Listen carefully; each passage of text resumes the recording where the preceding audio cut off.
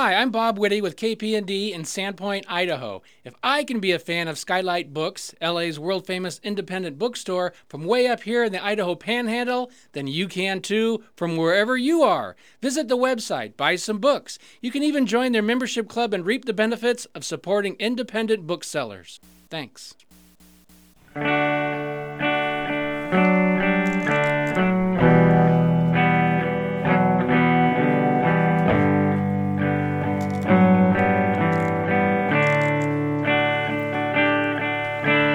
Meet me on the softer side. Meet me on the softer side. Softer side of your heart.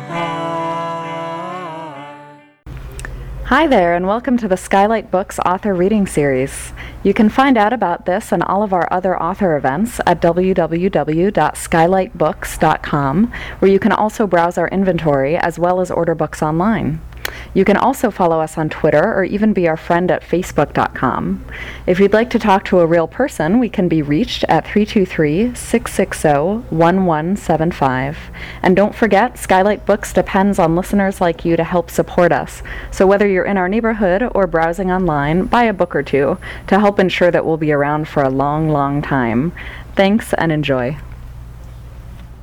But enough of that, enough of that, because tonight we're going to have a wonderful literary force named Michelle T. You can do better than that. She came all the way from San Francisco. Come on. She's on tour with Sister Spitz, okay? Great, thank you. And she really is a literary force. She is an incredible writer. An incredible, what I love about, when I saw Michelle T was coming, it wasn't that she was just coming, she was also coming and bringing a bunch of people with her.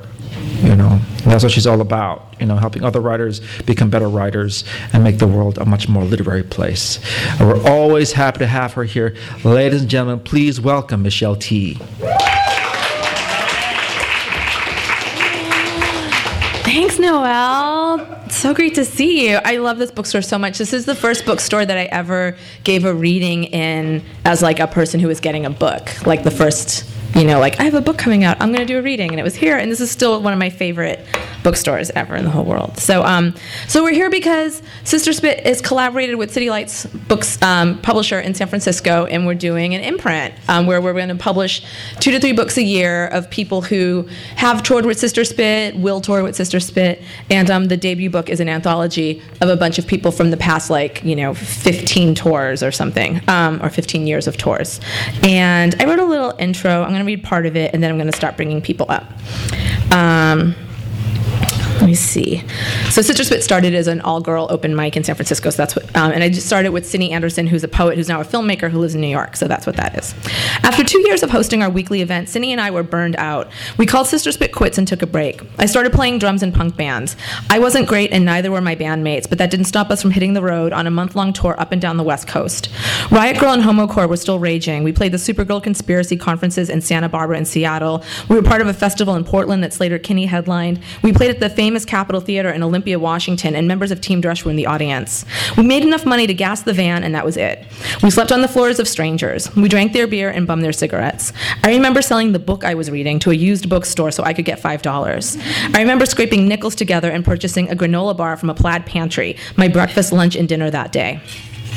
When I got back to San Francisco, I was exhilarated and bummed. Bummed because I had to quit my band. We were a dysfunctional family and I couldn't take it. Also, after all the easy camaraderie I'd found with other poets and writers, the snootiness of the music scene was an annoyance. I put down my drumsticks and returned to my notebook. I met up with Cindy and some friends at a Mexican restaurant to regale them with tales of my travels over margaritas, and the idea for Sister Spit's Ramblin' Roadshow hit us in a burst of drunken genius. By my sorry standards, the punk tour I'd just survived had been a success. I'd seen parts of the country I'd never known. I'd spied what the larger queer scene looked like. I felt the thrill of performing for crowds of strangers. I woke up on the shag-carpeted rug of a punk house feeling worldly and wise, like a train hopper or a real beatnik. I felt freedom and it felt rad. If my crappy punk band could go on tour, why couldn't a bunch of poets? The writers I'd come to know through Sister Spit were way more talented than my band. And unlike the band, which relied on an audience who enjoyed our particular brand of obscure, noisy, atonal, instrumental math punk, the stories and poetry of the writers we knew had a more universal appeal. Cindy and I went to work booking a one-month national tour. It is worth mentioning that I made $12,000 that year, and Cindy no doubt made the same, if not less. We did not have cell phones. Nobody did. We did not have credit cards. We did not have college educations that had empowered us to think we could take on such a crazy, ambitious project. And we also had no student loan debt shackling us to a straight life. We came from alcoholic families that had raised us to thrive in chaos and act without a lot of forethought. Thank God. If we had known what we were setting out on, what would be a $10,000 adventure, we would have never taken it on. But we didn't know anything. Town by town, we booked shows, mapping our way across the USA.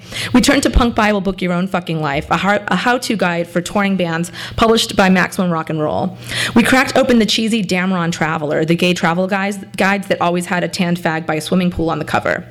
We used it to hunt down gay bars across America, keeping an eye out especially for places that had drag shows, figuring they'd have a stage and a PA.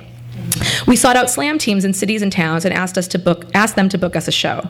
We began a steady fundraising cycle, one benefit a month for the first 6 months, upping it to 2 benefits a month as the tour grew closer. One benefit would be a spoken word show, the next a rock show. We had a big dance party that netted us a whopping $1,000, the cost of our van, and a fancier performance where Annie Sprinkle let us auction off a pair of her pasties. In August, we hit the road with a lineup that included Eileen Miles, my favorite writer ever, Allie Liebegot, my other favorite writer and also best friend, Harry Dodge, the performance artist who ran the Bearded Lady Cafe, epicenter of all things queer, artsy, and punk in 1990s San Francisco, and many others, 13 total, including our heckler and roadie, Sash Sunday. 2 van loads of queer performers taking off into the place we'd fled, America. Town after town greeted us with sold-out shows, friendly strangers who clamored to cook us spaghetti and meaty brunches. We drank for free and sold our work to older lesbians in Charlottesville, North Carolina, to hot bar dykes at Meow Mix in New York, to goth girls in Houston, Texas, and FBI agents in Washington, D.C. This is all true. Drag queens in New Orleans, preppies in Boston, salty dogs in Provincetown, punks in Atlanta, and thespians in Greenville. Macho slam poets in Austin and frat boys in Las Vegas. Literary folk in Buffalo and activists in Philly. Everywhere we went, we found our people, and they were and were not who we thought they would be. Our country welcomed us. Incredibly, we realized that we belonged here. Our worlds got bigger, and we returned to San Francisco changed. At the end of the month, we were able to pay 12 writers and 1 roadie $80 for their month of exhausting 24 hours a day work. Those days feel far away from the tour I'm on today. I wrote this in April when we were on tour. I expect the engine in the van we're driving won't crack and die on the Alabama-Mississippi border at midnight on a Friday night, forcing us to sell it for parts and continue our trek illegally transporting 8 passengers in a cargo van without seats. Probably the starter won't die, requiring me to crawl under the van and whack it with a hammer in order to turn on the van. We called that hammer time. I'm willing to bet cash money that our van won't overheat so severely that we actually can't turn it off for fear that it will not turn back on again circa 1998. No one will have to lead us in group van visualizations of cool snow falling on our overheated engine or icicles dripping from the vents. If this van we are in right now were to burst into flames the way some wires did on our 1999 tour, well, I'd be shocked. Our intrepid drivers are not having to keep their foot wrapped in a wet towel in order to withstand the heat of the gas pedal. No, we are in a rental van, a long black passenger van we rent from a company that rents vans mainly to bands and who name each of their vans after a female musician. We're driving in Harriet, but we can't figure out who Harriet is named after, so we've been calling her Elvira. When we pull into town tonight, we have a place to stay. Not like the show in the 1990s when I would shout into the mic at the close of the show, "Hey, can anyone put us up for the night?" Someone always would. Once that someone was a girl who neglected to tell us her home was a very, very small apartment in some housing projects, which was already pretty crammed with ferret cages. Another time, Sister Spit performers all fell asleep on a stranger's futon, only to be woken up at 6 in the morning by a couple of skinheads who'd come to repossess their sleeping furniture. In Tucson, a performer slept in a clawfoot bathtub. It was the coolest spot in the house. We slept in bunks on women's land in the south, no electricity, chiggers in the grass, and dike-biting pike in the lake we swam in. Hold on, Dorothy Allison, sprawled out barefoot next to me in the van, has started telling a story about the time Sapphire read her poem Wilding, and the violence of the beautiful work drove out half the audience, including Angela Davis. I tried to refocus, but then Cassie J. Snyder twisted around in the front passenger seat and asked me if there had ever been any drama on Sister Spit tours, and I was off and running for a good hour, detailing, without ever mentioning a name, the time 2 alcoholic members fell diabolically in love, carved hearts on each other with razors as the sun came up, and got dragged to a morning AA meeting by the tour's 2 sober members. Or the time our new roadie tried to run away from the tour in the middle of the night because the poet she'd kissed in a bar bathroom then kissed someone else in a bar bathroom. The heterosexual performer who had an end-of-tour meltdown screaming, "I need men and meat," after too much time spent among vegetarian lesbians. The dinner brawl prompted by one tour member whipping a dildo from his pants and daring a circus performer we'd befriended to fillet it. A rogue Catholic in the back of the room, this was in Boston, was violently offended and started menacing us all, so I jumped into action and hurled a jar of Grey Poupon at his head, sparking rather than quelling a raging fight. Then Dorothy asked if there had been any romantic dramas on Sister Spit, and I detailed the hookups and breakups the tour had inspired. 10 breakups have happened on the road, plus 8 hookups, 2 resulting in marriages and then subsequent divorces. I finally shut up and tried to turn back to the task at hand, only to be distracted by Brontez Purnell talking about his father back in Alabama, freaking out on him for not owning land. "How are you going to get beans? You're going to go on some white man's land and they're going to kill you." And Brontez back in Oakland going, "I get my beans at the grocery store." I started Sister Spit because I wanted to go on a massive road trip and I don't drive. I started Sister Spit because I had a vision of a group slumber party with all the most interesting people I've met. I started Sister Spit because I was frustrated that all of my friends were wild geniuses and the rest of the world didn't seem to know this. And the bonding in the van, the thrill of a new city every night, and the true joy and wonder on our audience's faces as they behold their new favorite performers, and their concept of what is possible in life gets cracked open a little wider. All these things make me keep doing Sister Spit every year. And then I just talk about all the things that are cool in the book. But you're just going to see that right now, because the book's going to come alive before your eyes, which is very exciting. So now I'm going to bring up the first reader, who's Harry Dodge, who came on the very, very first Sister Spit tour in 1997 and blew my mind. I didn't think he'd say yes, so I was really excited. And at the time, of course, Harry was one of the founders of the Bearded Lady Cafe, which is a really, really important place in San Francisco, a really important place in my life. And Harry's gone on to make the film By Hook or By Crook, and has had work shown in the Whitney Biennial, and is a great artist and teacher here in LA. Please welcome Harry Dodge. Thank you very much.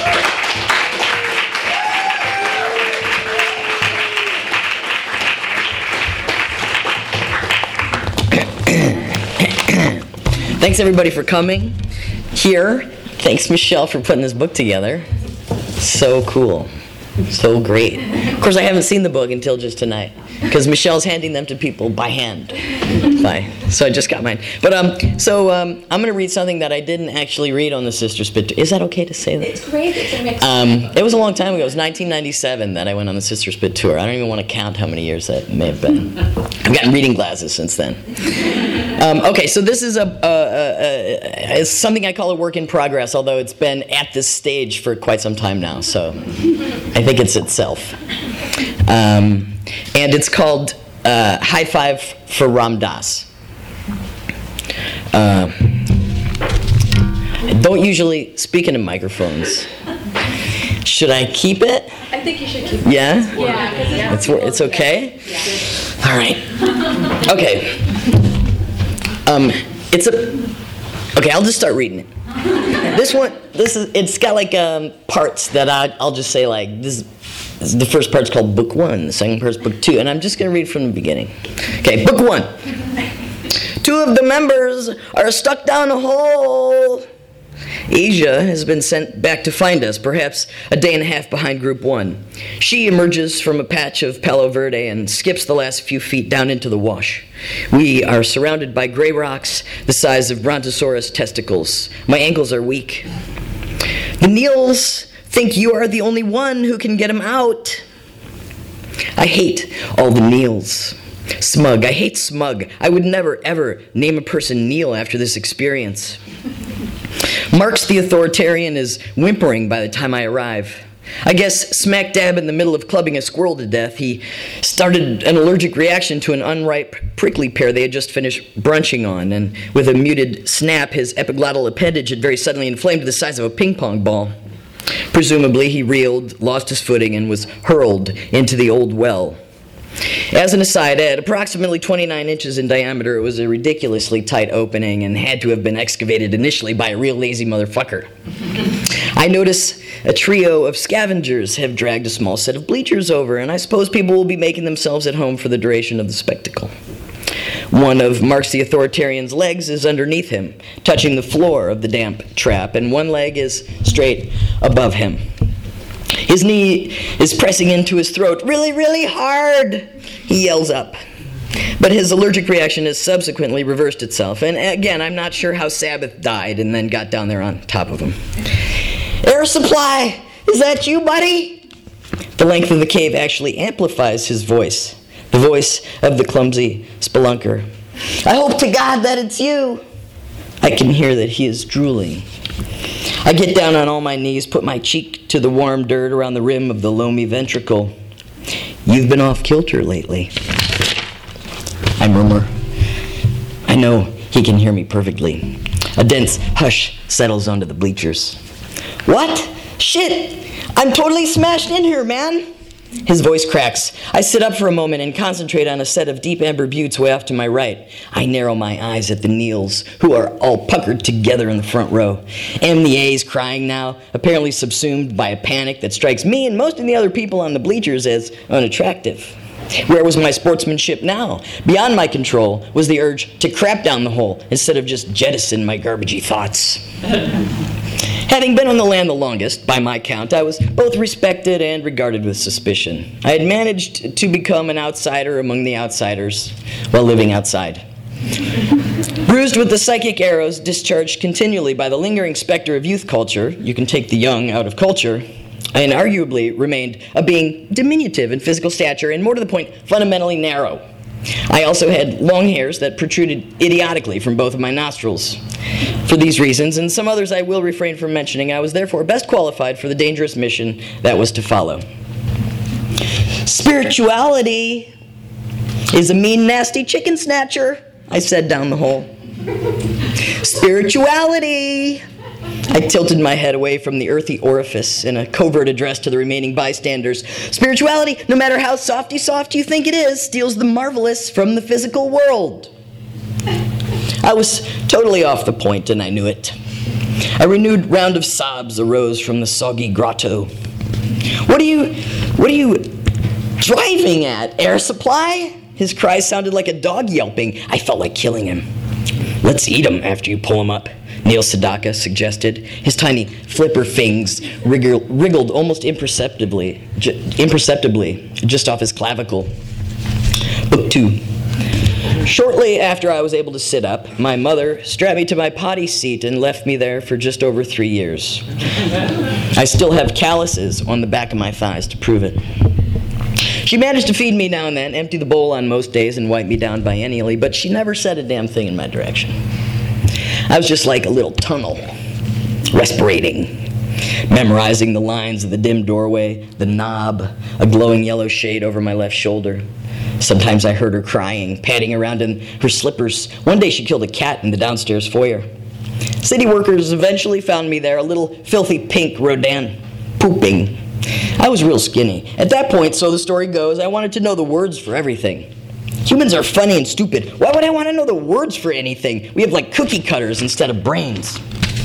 I met my one good friend at the agency, though. There are a lot of feral kids there, or partially feral. But the best one was a kid they rescued off a Patagonian plateau a few years before. He had been in the wilderness there since he was 4 and a half, tending sheep. Enslaved, apparently, and neglected. And he never really cared to speak. He was barely managing his daily chorus. I'd gladly go back. Over a late lunch one day, when he keeled over of a brain aneurysm, I tried to help him, but I thought he was choking on a French fry and was way into the Heimlich thing when the EMTs showed up and noticed the blood balloon forming on the side of his tender, eager, little enslaved head. I miss him, though, don't get me wrong. I can still hear his tiny whispering mantra. Probably he's why I ended up on this land, trying to figure out how to get Marx the authoritarian out of his hole. My preludial phases are most effectively characterized by the sentence fragment that follows. A bunch of ass-eating jumbos. The assorted biological anti-fruits of my failed gene enhancements are, however, at this juncture quite striking, and I have to admit, have garnered a certain amount of praise and or erotic attention. Chicks dig me. Life as an earthling without outer ear cones, less one arm, and with 3 spindly little brittle bone bird legs has not been as wholly joyless as one, not in the know, may imagine. There are thousands of us. Narrows, we're called.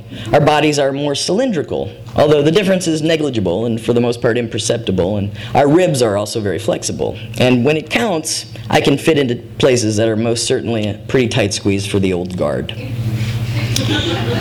Book 3. We are allowed to bring 5 pounds in with us.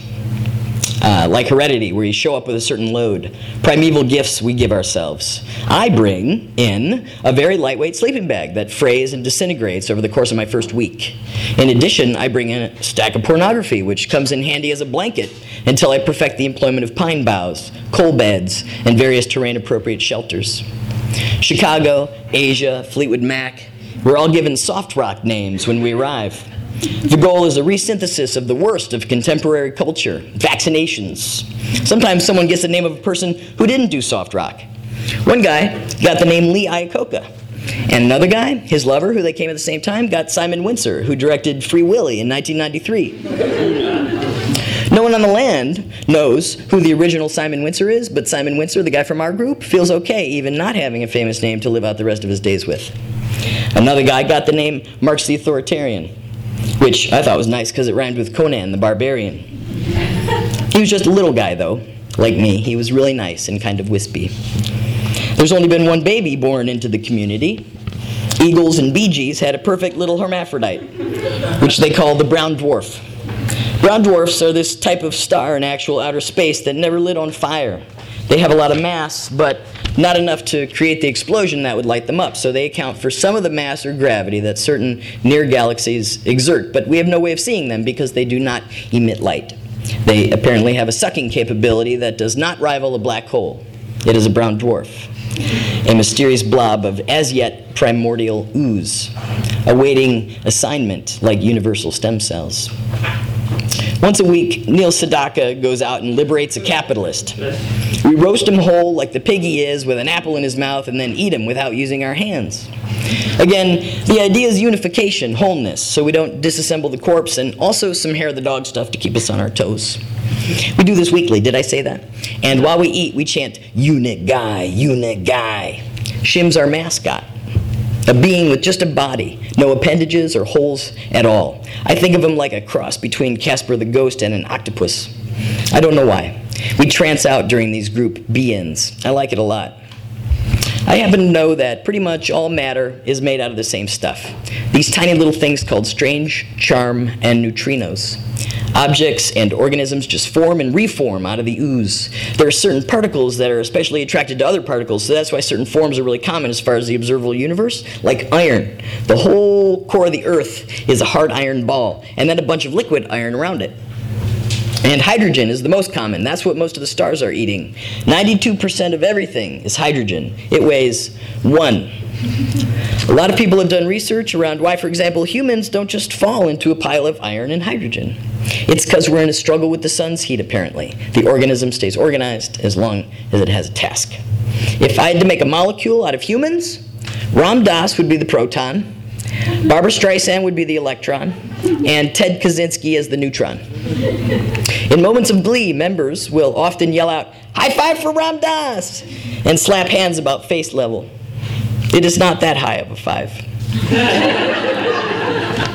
This salutation is apparently particular to this land and this membership. They were doing it pretty often, even on the very first day I arrived. Thanks, that's all I'll read, but the rest is in the book. Thanks so much.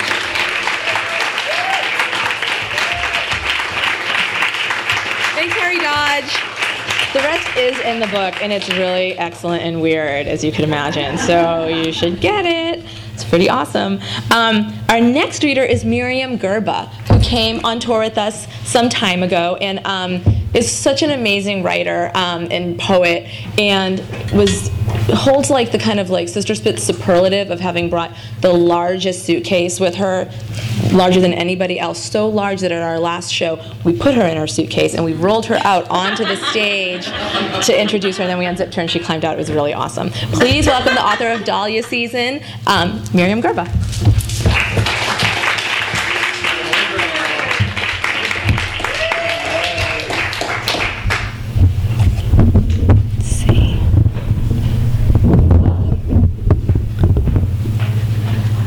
Mother-to-be. I really want a human to grow inside of me, but if I put the phone up to my ovaries, you can hear the time for that running out. Tick-tock, tick-tock, goes my baby-making clock. Someday, I will christen my child with a traditional Mexican name like Cuidado Piso Mojado. For short, we'll call him Mojado.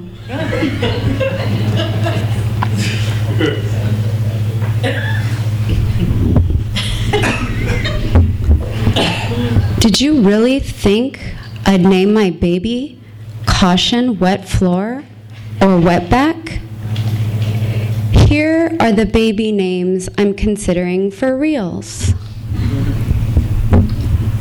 Cuauhtémoc, Moctezuma, Huitzilopochtli, Tezcatlipoca, Tepezcuintle, Hatshepsut, Thoth, Borislav, Bob. Away with words. For a living, my brother does things with computers. Last week, after he went to a programming conference, he came over. We went out for Chinese. Serving him chop suey, I asked, "How was it?" He answered, "There was a whole lot of Asperger's going on." Computadora. The Spanish word for computer is a bordello. The Spanish word for heart attack eats beans, infarto. The Japanese word for mouth opens wide for a pap smear, coochie, coochie, coo. Would you let strangers say that to your baby?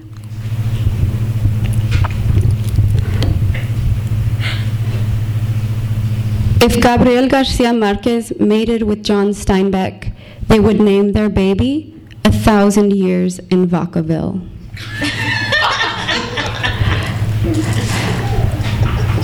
My Mexican great-grandma loved tacos de sesos, beef brain folded into corn tortillas. I think of this intelligent delight as eating computer, since brains are basically mushy hard drives.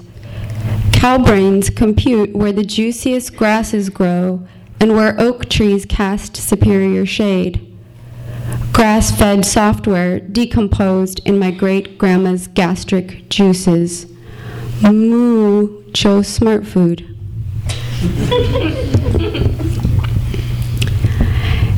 Ancient Aztec remedy for AIDS, Vicks VapoRub.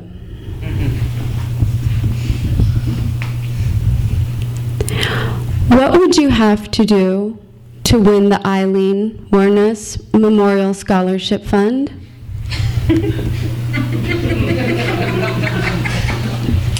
Be a psychopath?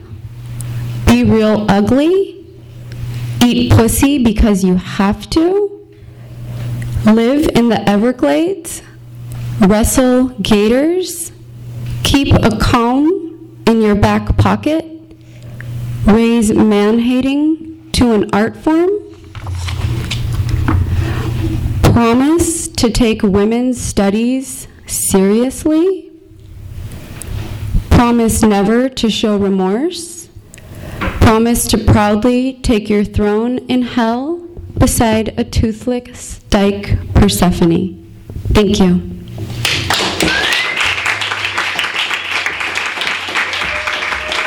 Thanks, Miriam Gerba, or as we like to say, Gerbs. Gerbs has an incredible blog called Lesbrain, and you should be reading it. It is a highlight of the internet for reals. And speaking of internet highlights, I'm staying with my sister while I'm here in Los Angeles, and she's really into Pinterest. So now I'm hooked on Pinterest, and now I have a new Pinterest account. I know you do too, Sarah Seinberg. Don't just stand there flapping yourself. I saw all your little Instagram pictures of your meals on Pinterest.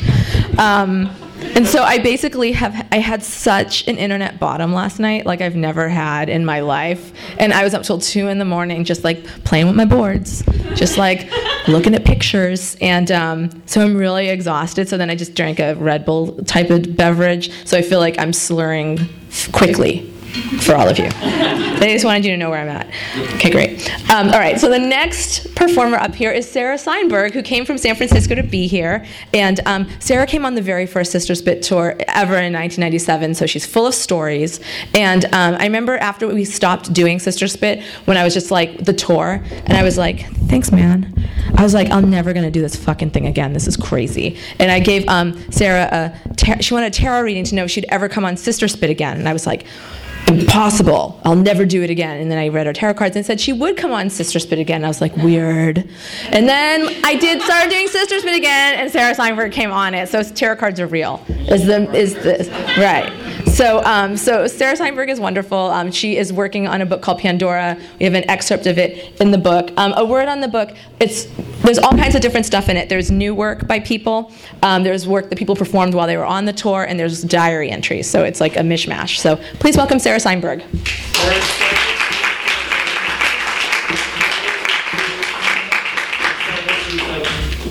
Hi, you guys. There's seats over here if anyone wants to sit down. Super action-packed. So it's true, I got to go on Sister Spit twice, and I also got to go to the Radar Lab in Mexico that Michelle and her organization Radar run, and I got to work on this book, and it's a retelling of the myth of Pandora. And it takes place, like you get some background, it takes place in modern day New York eventually, but this is, I'm just going to read it. Zeus's father ate his siblings. And that was long before me and my famous jar. It seems difficult to believe that all the world's evils could be crammed into my purse when there was a God eating his kids right out of the gate. But still, I run around in fear, centuries of mourning, mutilation, genocide, and epidemics, simple broken hearts and humiliation, useless betrayals, gout, slavery, a bubonic blackness, and ovens in Europe, witches burned, children sold, and sailors drowned, machetes in Rwanda, the angel of death flying over bloody doorways in Egypt, Hiroshima, Irish car bombs, casual rape culture, and heroin. These things roam free, a herd of misery throughout time, but still, I lug the jar around, afraid it could get worse. Don't open the jar, Pandora, they say. Something terrible will happen. But terrible things happen constantly. You say a word like war, and it's just these 3 little letters. So easy. You put your lips together in a pucker. You push a little air out. You roll an R at the end. Easy word. But inside it, the unimaginable.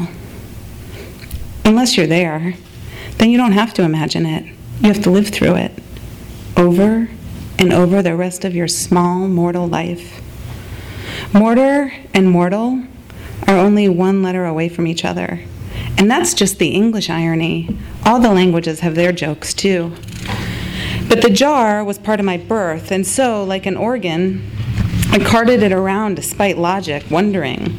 Zeus had sent me to seduce Prometheus, who knew I was a trick. So Zeus had to come up with plan B to have me couple and cripple the dimmer titan Prometheus' brother, Epimetheus. But Prometheus dragged Epimetheus away so fast that even plan B was just a pile of cinders before I was the age of a toddler.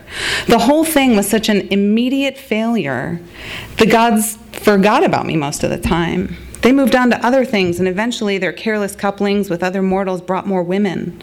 I was no longer the special one, yet something had me march on, looking for the Titan brothers. That's what I'm hardwired to do. It's the purpose of my entire being. That, and thanks to Hera, women.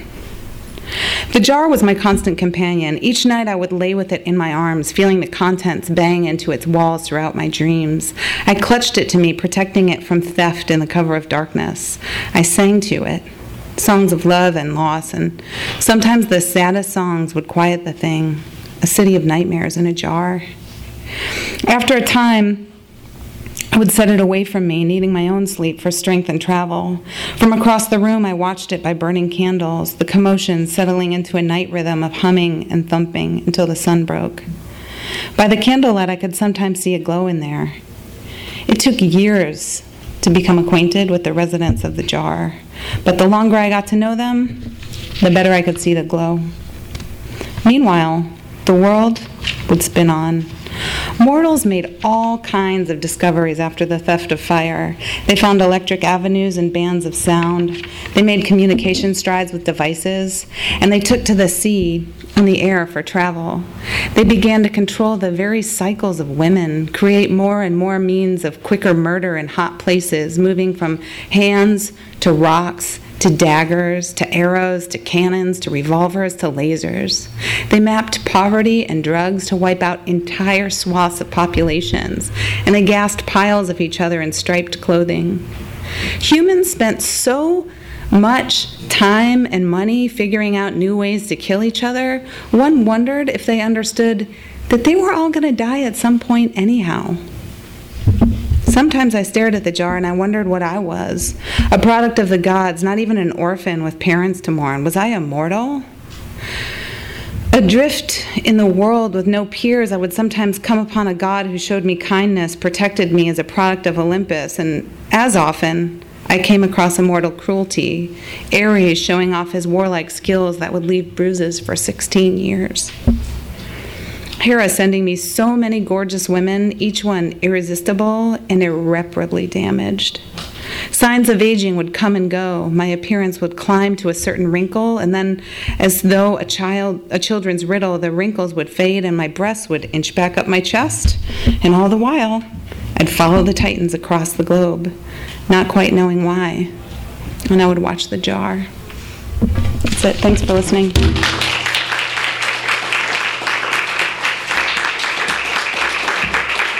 Thanks, Sarah Seinberg. Our next performer also came on the very first Sister Spit tour ever in 1997. We've got a lot of survivors here tonight. And she also came on later tours where we stayed in hotels. Although it's really sad because since we started doing Sister Spit, not in the 90s, it's kind of a better deal. Like, people get paid and we stay in hotels and stuff, but then there was this one sort of bum tour that Tara Jepsen got stuck on. And it's the only time during a tour where somebody tried to do a mutiny. And she actually organized a coup of all of the performers. What I meant. All the performers. So she was back at this horrible house. Sometimes people are really kind across the United States, but they also don't necessarily understand what it takes to host Sister Spit. Like, they want to host Sister Spit, they want to put us up because they think we're going to have a big party with them, but actually, we're very unhappy people on the road, and we just want a bed and some food. So this lady's like, I'll feed you, come over. So we go to her house. This is going to take a long time, this story. But now I'm in it. I can't get out of it. It's really good. So we go in, and first of all, her giant dog tries to kill us. Not a great start, but whatever. And she didn't seem very disturbed. And she's holding the boat and just... We'd been in the van for 9 hours. It was this really crazy tour that had us going you need two of three things to have a good show on Sister Spit, or probably any tour. There's three things. There's a short drive, that's nice. A lot of money, that's nice. A big show, with lots of people, that's nice. Sometimes you get a show that doesn't pay very well, but a lot of people come and they love you, and it's not too far of a drive, so it's worth it. Or you get a show that is totally empty, and you drove, but it was close, and they're paying you a whole bunch of money. Or you need a combo. So we kind of were on this tour where none of it was matching up. We were driving really far distances for no money and no audiences. And we had driven for 9 hours. We got to this woman's house. We're starving, and we find that to feed us, she'd gotten just one of those round platters of sushi, from a supermarket. And sushi's not that filling. And then she invited 5 of her friends over to hang out with us. And so there was 9 of us, and then the 5 friends. And then there was this one person who was walking around the tray in advance of eating, just taking sushi bits and turning them on their side as a way of like putting her key on the seat to save herself. She was saving herself a piece of sushi. But like nobody else have ever heard of this code. So we were just eating sushi, and then she was getting like really mad at us. The entire Philadelphia roll for herself. It was a little weird. It was a little weird. And then meanwhile, the woman who put us up, her live-in lover had decided, fuck all of this, and was in the pantry cooking herself a big pot of spaghetti. And we're just like, can we eat the spaghetti? And like, I think Tara actually tried to eat the spaghetti. No, somebody went in there, tried to eat the I food. did go in there to see it, but it wasn't revealed until right before our show, so there was no, like, there wasn't time to eat it. It's very sad. Right before we went, we walked in and we're like, wait, what? But meanwhile, there's like You're in a stupid sushi tray in the other room, and a little tray of, what's it called? decorative carrots. The carrots are artisan, yeah. Artisanal carrots. Yeah. Like a little skinny purple carrot, little skinny yellow carrot. They were very pretty. They had their top still on them, but they were put out for us to like eat. We wanted like tubs of beef jerky or something. It was really hard. And then we did our show, and it was really sad. And it was in like the last gay bookstore standing in America. It just was kind of like, you know, it would have been sweet to be there if like people had shown up, but there was like nobody there. I can't say. I just can't say. I won't say. So no, don't say. Because this person's really nice and still comes to all of our shows, and I would hate for her to know the truth, so that I'm telling this story. So then we went to her. So then after the show, a bunch of us went out to sing karaoke, as we do. Actually, just a few of us did, but Tara actually wrangled a whole bunch of people to go back home so she could plot a coup while we were singing karaoke. So by the time I got back, it was just a couple of people, but they had gotten to the house first, so they knew that our sleeping arrangements were actually really kind of gross and scary. And when we got there, she said, "We're not going on to Minneapolis. We're going to go stay with my mother in Wisconsin. We're going to hijack the tour van to Wisconsin and stay." And we didn't do it. Thank God, because Minneapolis was a really great show. Yeah, and then we turned the beat around. Morale went up. It was awesome. We still got to go stay in Tara's mother's house. So I hope that story was worth the intense effort of focus and concentration it took on my end to tell that to you in the state that I'm in. Without further ado, Tara Jepson.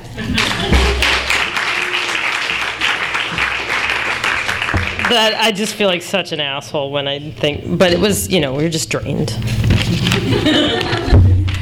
I wrote a thing in here that is lesbian fantasies, and so I wrote a few new ones last night just for fun, but I was certainly in a darker mood than I was when I wrote the ones in the book, so I'm going to start with a heavier time, which is last night, and then go to the ones in the book. So these are not as edited either. And then I woke up. It's like another dumb thing to say, like disclaim my whole thing. So back to me just walking up here. I'm going to read some lesbian fantasies. Okay? I'm feeling really vulnerable. Just kidding, I'm not. Okay. In my lesbian fantasy, I invite you to lie next to my body, which has the temperature range of an active man in his 20s. With time, you see I'm always too hot, directing fans and air conditioning at my furnace of a body, which betrays its true non-male gender through the use of gravity-beleaguered boobs, arms with the muscle tone of radio antennas, and a skateboarding style which looks like that drinking bird toy in the 70s, which explains the second law of thermodynamics. Beak in the water, butt pulls you back. All I'm trying to say... in my most successful Google ever last night, I found them online. I'm a terrible Googler, and that's completely in earnest, but I did do it. Okay. So all I'm trying to say is that my butt sticks way out when I skate, like I'm a table for every angry WNBA coach to throw her blazer on. Like I want to give you justice for everything warm you ever felt. In my lesbian fantasy, we ride off-brand 10-speed bicycles up a dark residential road which slowly snakes uphill. A subtle, extra-saturated darkness that recalls a cartoon kapow moves in the bushes, obscuring a drainage ditch. And though I know this shadow creature is a threat, we move forward at a steady pace and remain unmolested. Though I cannot understand how we know the way the road curves, we navigate without mistake and come to the top where swarms of soft fireflies swoop toward us and illuminate only themselves, respecting the darkness. And my last one from last night. In my lesbian fantasy, I line up every skateboarder I've seen riding unforgiving concrete deep in a heroin haze. I look into their rippling puddle eyes like they are clean toilets. I shave the head of the one who looks like he's wearing a black stewardess wig. I watch the back of his dirty and ragged brown pants pooch out in a triangle over his butt crack, showing no underwear. He turns his board and wobbles and recovers inconceivably from poorly executed turns and grinds on metal coping. His body rolls about like a lottery ball with his bones jangling inside, tumbling until they're captured respected and noted for their number. He drops in sloppily with wings of black hair like blinders, missing the 5-year-old boy in the deep end waiting to drop in. The rest of us stand in shock and dissociation, accustomed to watching people wound themselves, engaged more by the sweeping incongruity of his body like the cursive alphabet mingling with the print guys. Okay. Now I'm going to do I really also, because of the 1997 tour, now time myself because there was one night that we read, I think it was in like Charlottesville or whatever it was, and I just read a fucking really long time. Like, just something really horrifying, like 20 or 20, just something stupid with, 12 of us reading, and I got off stage and you were like, Michelle said, that was great, but it was really long. And I felt so bad, like such a goon, that now I'm on top of it. Okay. In my lesbian fantasy, I'm shoved out of a car driving on the highway at a moderate speed. I'm wearing a knee-length skirt, a simple cotton shirt with a collar, and I tumble out like a mess of broken broomsticks across the gravel and into the grass. It is dusk. I land next to a frog whose bagpipe body expands and contracts with a necessary function. I lie on the warm earth and listen to the frog's vocal rubber band boinging. I think of Foley artists. I think I am, for the moment, fully alive. In my lesbian fantasy, I live in a home entirely furnished with the most beautiful fake bear rugs with fake bear heads. White walls with dark wood trim surround me. The back door opens to a humming snarl of green. I eat fruit and drink wine and have one bear rug designated for sleeping, and my back never hurts. The other rugs are for entertaining guests, and we're always lying down but also sitting up. A fire crackles to the degree that we need it. It is also the mood of being liquefied butter. There is a notion of bongs, but no reality of them. If I ever have to move to a new home, I just roll up my rugs, break all the wine glasses in a detached and joyful ceremony, and pack up my big Chevrolet van. I have help, though I don't need it. Setting up a new home is simple, and the plumbing works perfectly, including incredible water pressure. My hair is always frizzy and huge. My pants never creep into my vagina. I remain limber, though ambivalent about yoga. My friends also drive vans. I hang out with independent adults and a couple really cool 13-year-old boys. I care desperately for the environment, and the only reason I don't sail around the world is I don't want to steer a ship all day. But I want to get lost in a wild pack of dolphins always. Not in a sexual way, but also in a sexual way. I'm going to do 2 more. In my lesbian fantasy, there are straight men sitting next to me explaining to each other how oppressed they are by their dates. They diagnose the women like idiots, throwing around terms like schizophrenic. In my lesbian fantasy, I stand up, ask them to move their chairs back, and then I flip the table. I put one man on each of my shoulders, and I carry them out of the cafe into the daylight. And as we walk out, I say, "See, now it's literal." And this is the last one. In my lesbian fantasy, my fag friend Marcus Ewart and I have a detached and impassioned marriage. We love but are not in love.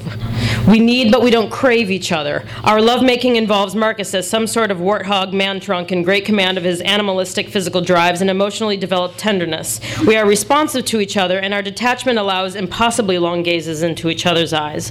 We decided together that the only appropriate response to a society that does not value women is to make my needs and experience our priority. This works because I am hopelessly devoted to him and I make a tremendous bowl of popcorn. I'm a broad-shouldered hippie sophisticate who communicates openly with Marcus, and I cook healthy meals for us in a vast kitchen in Laurel Canyon. My turtle wanders as she pleases. Thank you.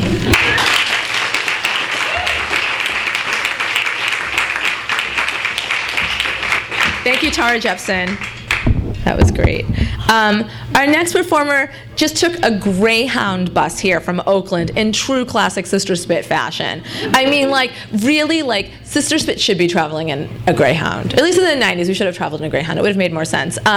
Cassie J. Snyder is fantastic. She's the author of the book Fine Fine Music, which there's copies of over there, and she did all of that art, and I think that she's selling it. Yes? Don't you want a Toms of Finland poster? Get it? Cassie J. Snyder is fantastic. She's going to read something tonight, but in the book, it's an art gallery of all of her amazing pieces. So make sure to check that out. Cassie J. Snyder.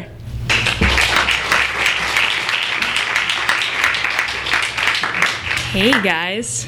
So I have all this art in the book, but I'm going to read something that no one's heard before. So this is like a wonderful privilege. So on July 31st, 2008, the world was supposed to get sucked into a black hole created by a superparticle collider in Switzerland. And I was living in Austin, Texas, and cleaning houses naked for money and selling my blood. And my two best friends were stripping. And that day we decided to take a road trip from Austin to Denver, Colorado to see my favorite band play, and also to deliver a comic that I had made about my favorite band to my favorite band. Who's your favorite band? The Dwarfs, which I also roadie for them. So it was very, very important, and we made it there. The world didn't explode, and I was pretty excited about that. I also had my dog with me because I was moving and I had no one to take care of him,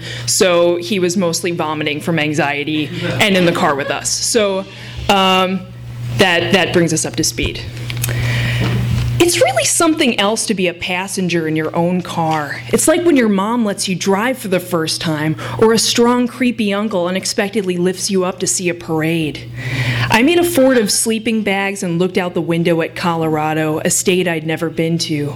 Brown grass rolling on forever over mountains, woodsy-looking housing developments appealing to the rustic fantasies of the wealthy, and gas stations that look like the last places on earth.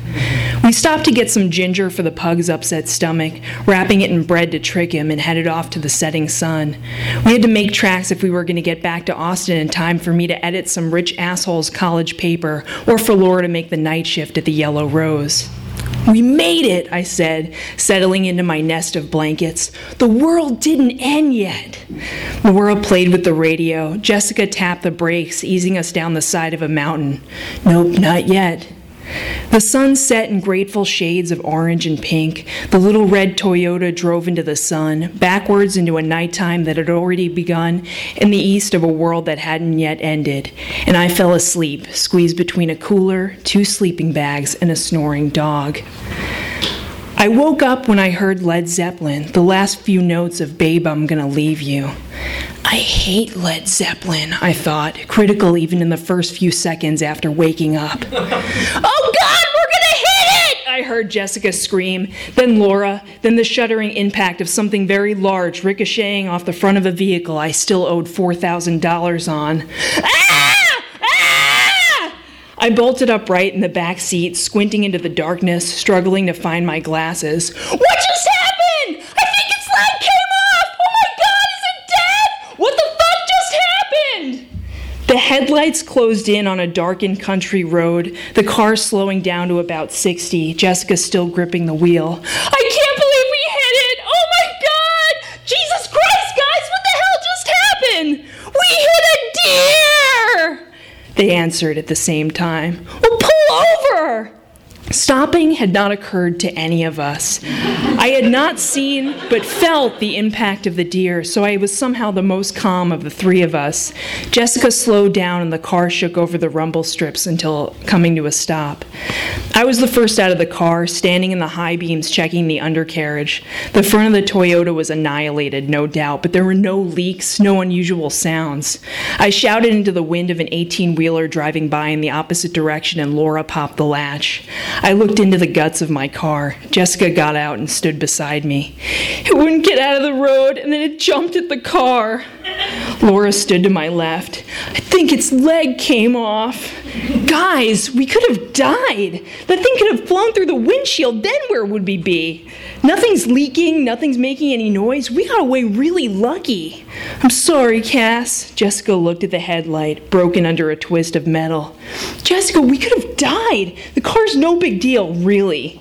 Truthfully, this accident now brought the car to the point of erosion where I no longer had to care. It was kind of a relief. Laura stared into the grill, disgusted. "There's fur in there." We all crouched and peered into the radiator. I stood back up.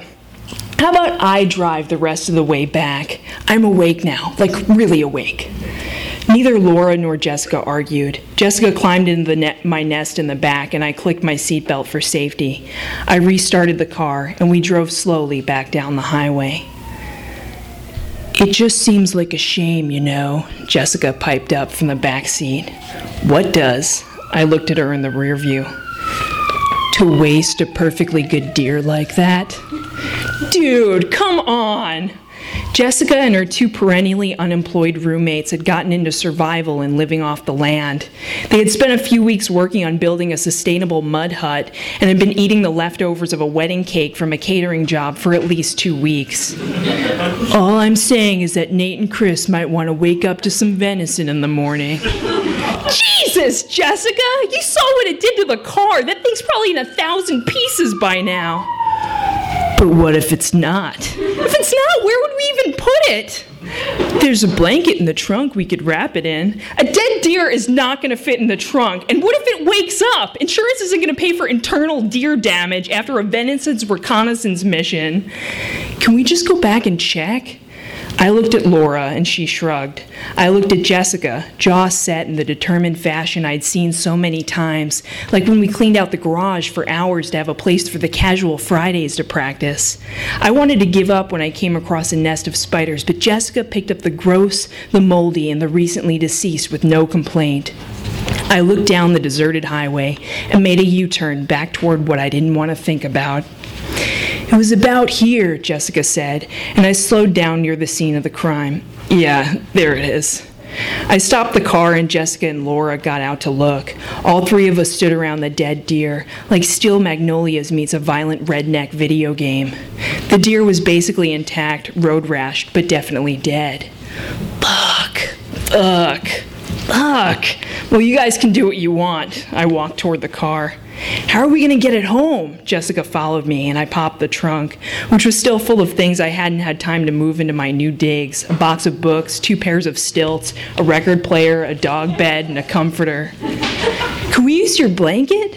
"Where are we going to fit it if we wrap it in a blanket? There's no room," I said, digging around in the trunk for a solution. More bedding. A bike rack. "Wait a minute. Do you think we can get it on the bike rack?" "It's worth a try." And so, Jessica and Laura dragged the dead deer to the car and secured it to the bike rack, while yours truly, the only vegetarian, puked her guts out on the side of the highway. We all got in the car. Laura and Jessica rooted around in the back for wet naps to get the dead deer off of their hands. I flipped through my CDs for the right music, something respectful and somber to drive back to Austin. Veritable poachers, 3 women with no real jobs, a pug, and a very large, recently deceased woodland mammal. Once I found it, I put the car in drive. To everything, turn, turn, turn. I was the first to laugh, then Jessica, then Laura. The pug clawed at the plastic bag that held the disgusting wet naps. The little red Toyota drove past the tall grasses and fenced-in ranches and burnt-out gas stations, and the sun spilled over the horizon into another day that was all ours. Thanks, guys.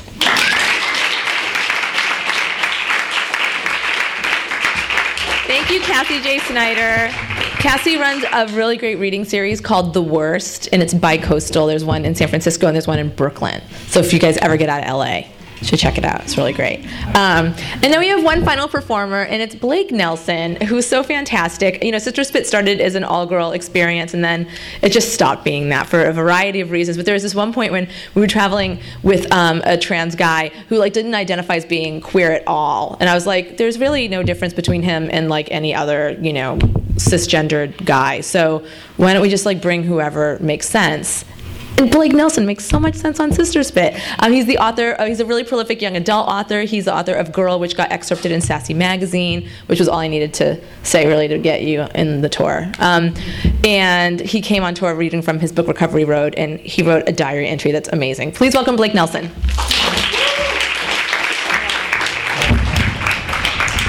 Thanks. Yeah, this is pretty straightforward. It's just a diary or a journal or whatever. So, day 1. The Sister Spit tour is underway. First stop last night was Mills College, which I have no pictures of because I didn't bring my stupid camera, because I brought a flip camera instead, because everyone keeps telling me that everyone loves video, but I don't, because I don't have time to look at it, and I especially don't have time to film it. Anyway, so we rolled into Mills and asked directions from some super cute hipster girls who were hanging around the parking lot like fashion juvenile delinquents. We got to the student center, which was a beautiful, dark, wooded room, the likes of which you don't even notice when you're a student.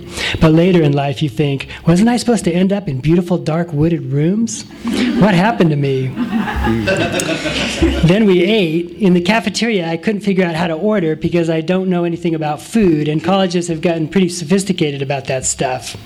I couldn't even figure out how to order spaghetti with red sauce. Note to college kids, it's kind of up to you to save the world from global destruction, so maybe a little less time foodieing and a little more time reinventing human society. Thank you. So then the show commenced, and it was the first time the 8 performers all got to see exactly what the others did. It was great. People were good and funny. I was laughing my ass off the whole time. The room was packed, and it was a big room. This is apparently normal for Sister Spit. Afterward, we loaded out and drove back over the Bay Bridge, chatting happily and watching San Francisco glitter beneath us as we crossed back into the city, as I recall Bay Area people call downtown. Then I got to wake up this morning in the Lower Haight, surrounded by Michelle T's amazing book collection, and found the Adderall Diaries, which I've been meaning to read for ages, and so I spent the morning with that. To hell with beautiful, dark, wooded rooms. I have a dream life already. Day 3. Tonight we played the awesome, super adorable Rock, Paper, Scissors Collective in Oakland. When I enter places like this, I feel like I'm entering a humble monastery of perfect girl essence. They had sewing machines and fabrics and textures, and everything is free or shared, and everyone present is, or becomes upon entering, super gentle and kind and polite and nurturing. I always feel like I'm some sort of crude peasant in the face of such cultural sublimity and generosity, and I always, in such places, have a little moment of, wow, look where I am. Day 4. Tonight we did the Elbow Room in the Mission. This is where Lauren Sarand and I first saw Sister Spit last year, and it killed. Not so much tonight. We were okay. Medium show, I thought. There was all this press there and millions of friends. Easy to get distracted. Allie and I hid in the dressing room and said funny things to each other. Allie Liebegot might be the funniest person I have ever physically sat next to. Day 9. Down to LA again, to Pasadena City College. It is becoming clear there is no predicting which gigs are going to be amazing and which are going to be merely solid and fun. At PCC, we were late. We called ahead to tell them, and they were deeply worried about us. We got the idea right then that this was going to be a special show. As we drove around Pasadena looking for the proper parking lot, we spotted some queer students jumping up and down on the corner and waving at us. Then they ran down the sidewalk, wildly pointing us into the proper parking lot, sacrificing themselves for the good of the others, since now they would have to run all the way back to the student center. It was a profound act of personal bravery and selflessness. Inside, the PCC crowd was huge to bursting. They were so excited to have us there. They were freaking the fuck out. We were all deeply moved by their total commitment to Sister Spit. We then hit USC the next night. It was a terrible rainstorm, which I think dampened the crowd a bit. Also, it was a huge room, so despite having a respectable turnout, it felt a little diffuse. I did have a fun moment asking a USC student what the essential nature of USC was, and without blinking, she offered something like, "It's a school of privileged, entitled white kids spending 4 years doing coke on their parents' credit cards." I love it when people say stuff like that. I hated everything when I was in college, including my college. Day 11. So we survived Santa Cruz, but just barely. So then we packed up our crap and got the hell out of there and went to beautiful Arcata, home of Humboldt State College, where we performed for a movie theater full of locals. This is the legendary marijuana belt of the country. I don't know where the buckle is or where exactly the belt part goes, but Humboldt County is famous for its pot, and the hotel smelled of pot, and the town smelled of pot, and the people we all met appeared to be high. It was weird, small town-esque, but nice. I started having some sort of physical reaction as we continued north toward Portland, my hometown. The cold, the damp, the rain, the sadness of the sky. I just couldn't take it and started having seasonal disorder depression almost as soon as we drove over the border. And of course, whenever I see trucker-hatted, woolen-wearing older men get out of their mud-spotted pickups, I think for a second it is my dad, who has passed away but lives on in the black earth of the Oregon woods. Then up to legendary Olympia. One of the fun things about Sister Spit is it kind of sensitizes you. Like, since it's mostly women and mostly people with extra amazing radar, Michelle T., it makes you extra sensitive to subtle in-the-air vibrations that you might not pick up on normally. Am I making any sense? Just to say that hitting Olympia on this tour will not be like stopping there for a cup of coffee. And the town is sort of world historic anyway, as one of the two great focal points of a certain kind of 90s youth cultural flowering, DC being the other place. We'll see. And then that was a great gig, but I won't go into it. So day 18. Holy crap, we show up at Bard. We're on the East Coast now. We set up our crap and things are turning out a little more like we planned. Still, all of this is running way behind schedule, so that weird artsy Bard kids start appearing and disappearing and wandering around. One awesome girl had an eye-catching Karen O haircut and the weirdest, coolest face ever. I should have tried to chat with her, but why? They're just college kids. You talk to them and there just isn't anything there yet. That was really true. I thought that the college kids were going to be full of great insights. They were just morons. I mentioned this girl's haircut because I think that the yeahs were formed at Bard, and also because haircuts matter. A cool haircut by a single audience member makes a medium gig into a good gig. And this girl had a cute dress, too. She looked great. Wear cool clothes, people. Give back.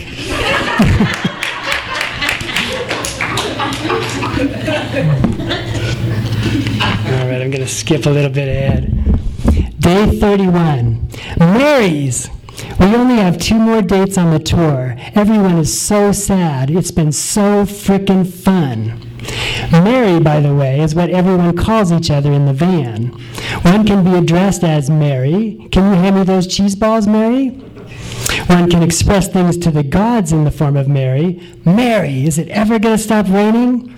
And one can simply say the word to oneself as a kind of protection from all human trials and tribulations. Mary. Probably this is some ancient and well-known gay slang that every gay person in the world knows about, but it was new and fresh to me.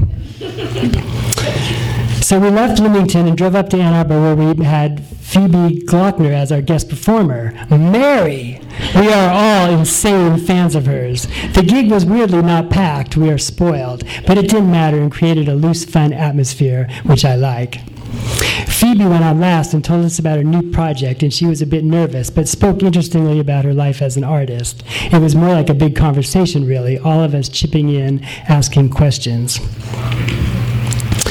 And then it was back into the van and on to Minneapolis, home of F. Scott Fitzgerald and Garrison Keillor. Mostly I think of it through F. Scott Fitzgerald's eyes, though, but of course the world of rich kids riding around in motorboats on the lake is not anywhere I'm going to be. Isn't that always the case? You go to some famous spot that is so alive in your mind only to realize Truman Capote's New York is not in Central Park. It's up there in those penthouses, which I can't go to. That's why people love it so much. Inaccessible. We did get to see a little bit of rich kid cool at Seward's Cafe, though, which is the trendy, foodie, hipster restaurant that Sister Spit frequents on all trips to the Twin Cities. I don't go to such places usually, but I have to get over that because this place was full of such interesting people. The Volvo, Oberlin, crafter crowd.